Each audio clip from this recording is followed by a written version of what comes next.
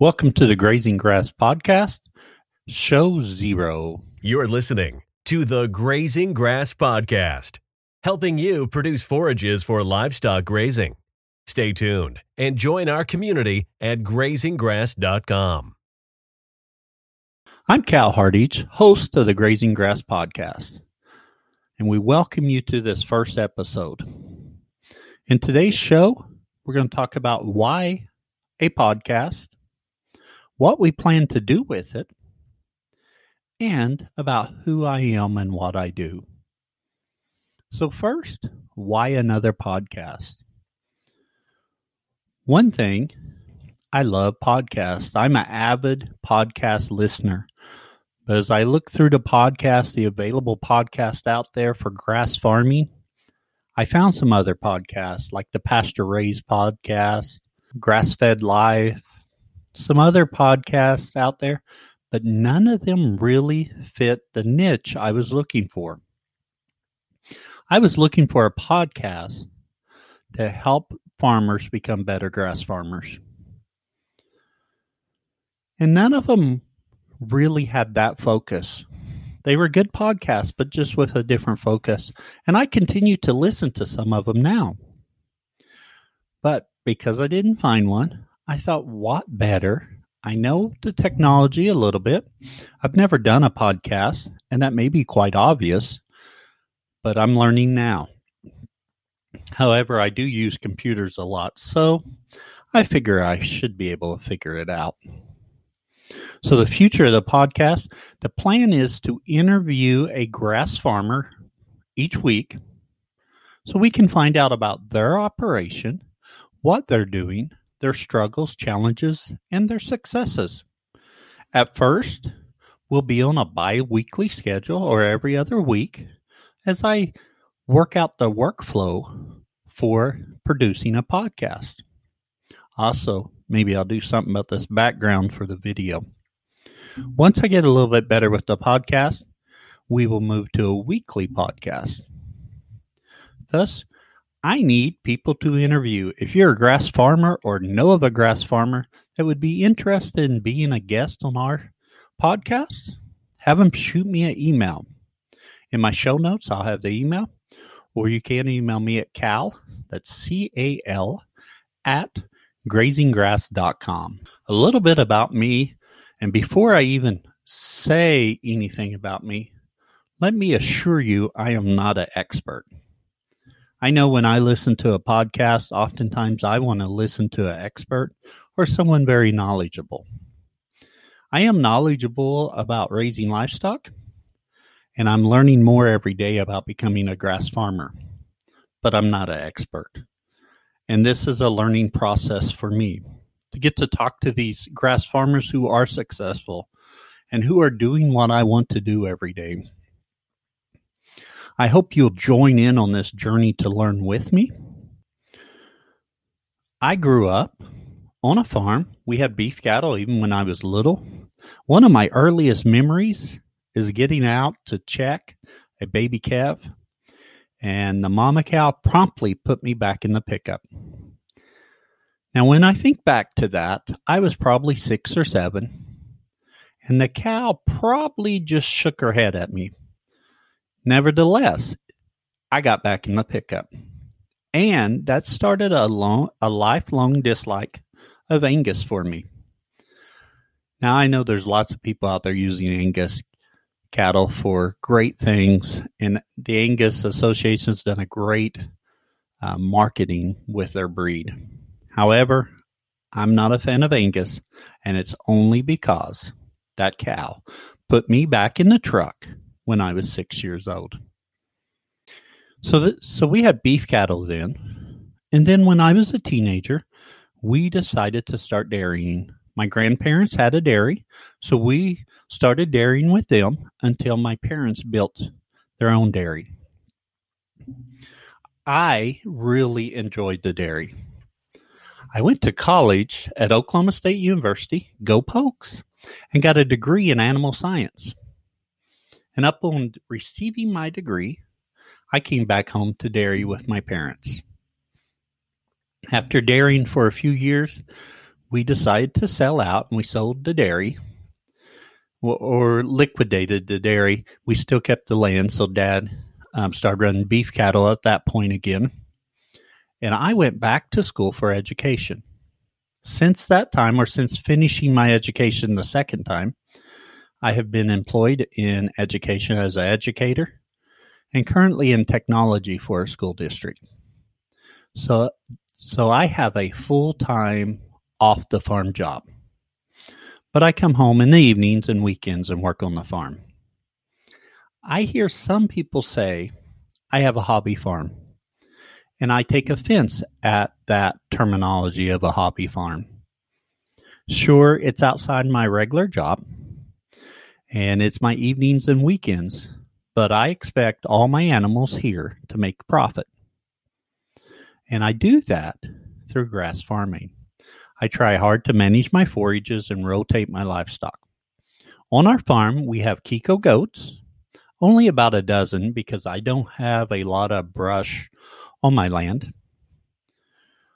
We have about 45 sheep. They're Catalan Harris sheep. I am wanting to grow that flock to 60. It won't be a problem. I should have 60 used to lamb next year. Also, we have 50 predominantly limousine cows. We are working to grow that to 60 head as well. And we rotate the animals through our pastures. We have 240 acres here divided into, without counting, I would say we've got a dozen paddocks. And I rotate them through. We also, on this land, we raise our hay and store them in some old chicken houses that's on the place. Thus, our hay store is really good. We rotate them through the pastures as needed. I don't have much up in way of electric fence. I used to have more electric fences up, and I had some trouble with my electric fence. And I'm in the process of repairing it and getting it back up because my paddocks are too big just to turn the herd in and let them graze. They really pick and choose, and this time of year especially. It's spring. Grass is growing greatly. We've had plenty of rain, so they're picking their. I just moved them from a pasture today that I really need the fescue graze shorter.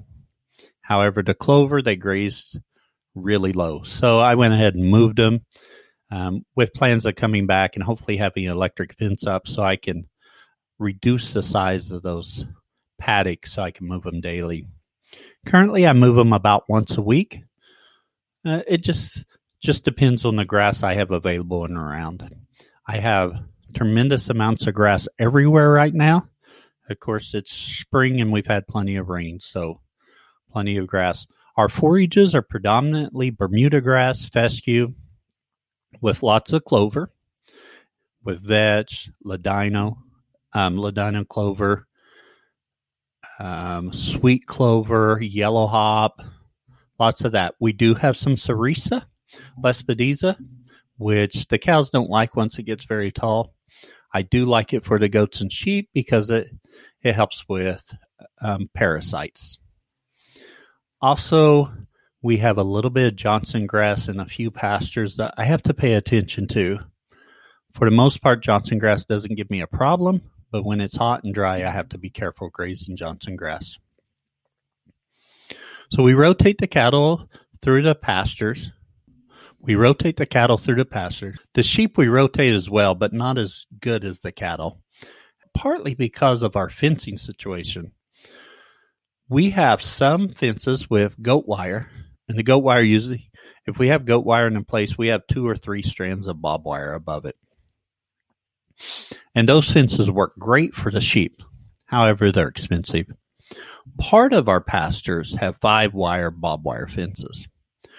Depending upon that height of the bottom wire, a sheep may stay in that pasture. So as a rule, our sheep stay in our perimeter fence wonderfully. Our interior fences, to a lesser degree. I do have enough goat fences and enough perimeter fences or or 5-wire fences that they stay in, that I can rotate them through a few pastures, but they get like one portion is about 80 acres that they can just graze on. And in fact, they spent all winter on that 80, just going around between the pastures. The cows were forced to rotate, but the bottom wire on those barbed wire fences are too high on those fences for the sheep. The goats are a different story. I only have a few paddocks or pastures that will hold goats. So the goats get moved between them, but not really rotationally grazed. I would love to do more, and I purchased some electric netting to try with the goats. I've done electric fencing with goats, and 4 wires will let me keep a goat where it's supposed to be, but 4 wires is difficult to do on daily moves, or at least it was for me. Mainly being a time issue, not really an issue of getting the wire up.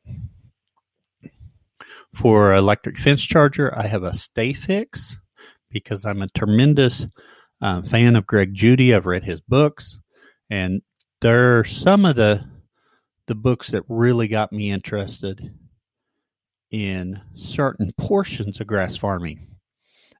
His ideas for using leased land really opened my eyes up.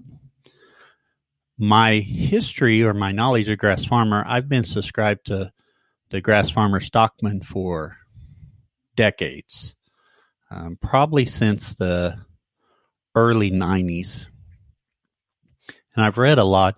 However, we rotated dairy cattle some, but not on a daily basis. And then when we went to beef cattle, it was a few years before we really started rotating them to manage our forages. What we found, we're producing a ton more of forage for the animals through rotational grazing. So I definitely can see where we can go with it. However, I'm not at the point I want to be. I would love to have my fences in place, my electric fence going well enough that I can do daily moves. And I'm not quite there yet. I did hear one person talking and saying that an electric or a paddock move once a week really causes a up and down flow of animal performance. Because when the animals first go in on a paddock, performance goes really high because they're picking and choosing the best parts of the plants to eat.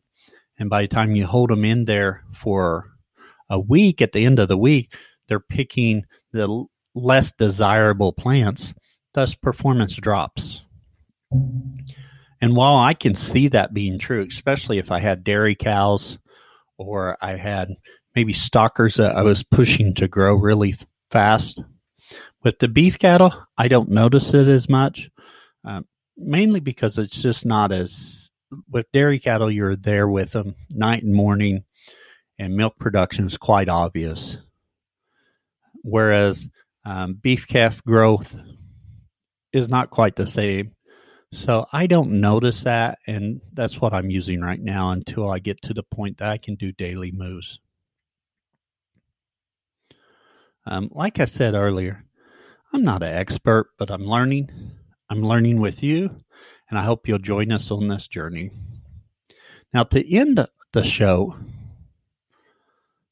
I know today's a short one, mainly because asking myself questions is a little bit hard, and I don't fancy myself as an expert, so I'm not the person that should be answering the questions. But I felt it is important that you get to know me and where I'm coming from. I listen to the Bigger Pockets podcast. In fact, they have a few. I listened to a couple of them. But at the end of one of their podcast series, they have the famous 4. It's 4 questions they ask every guest. I don't have a famous 4 yet for our podcast. So if you think of some questions we need to ask every guest, go over to grazinggrass.com. I've set up a forum there for us to connect and learn more about grazing. are being grass farmers, and go to the suggestions and put it in as a suggestion. I want to hear your thoughts. But what I do have, the first question of our famous questions, what's my favorite book as related to being a grass farmer? I'm an avid reader and I do love The Grass Farmer Stockman. However, my favorite book is, I'm going to pick two books, and I've already mentioned them slightly earlier. They are No Risk Ranching. Let's try that again.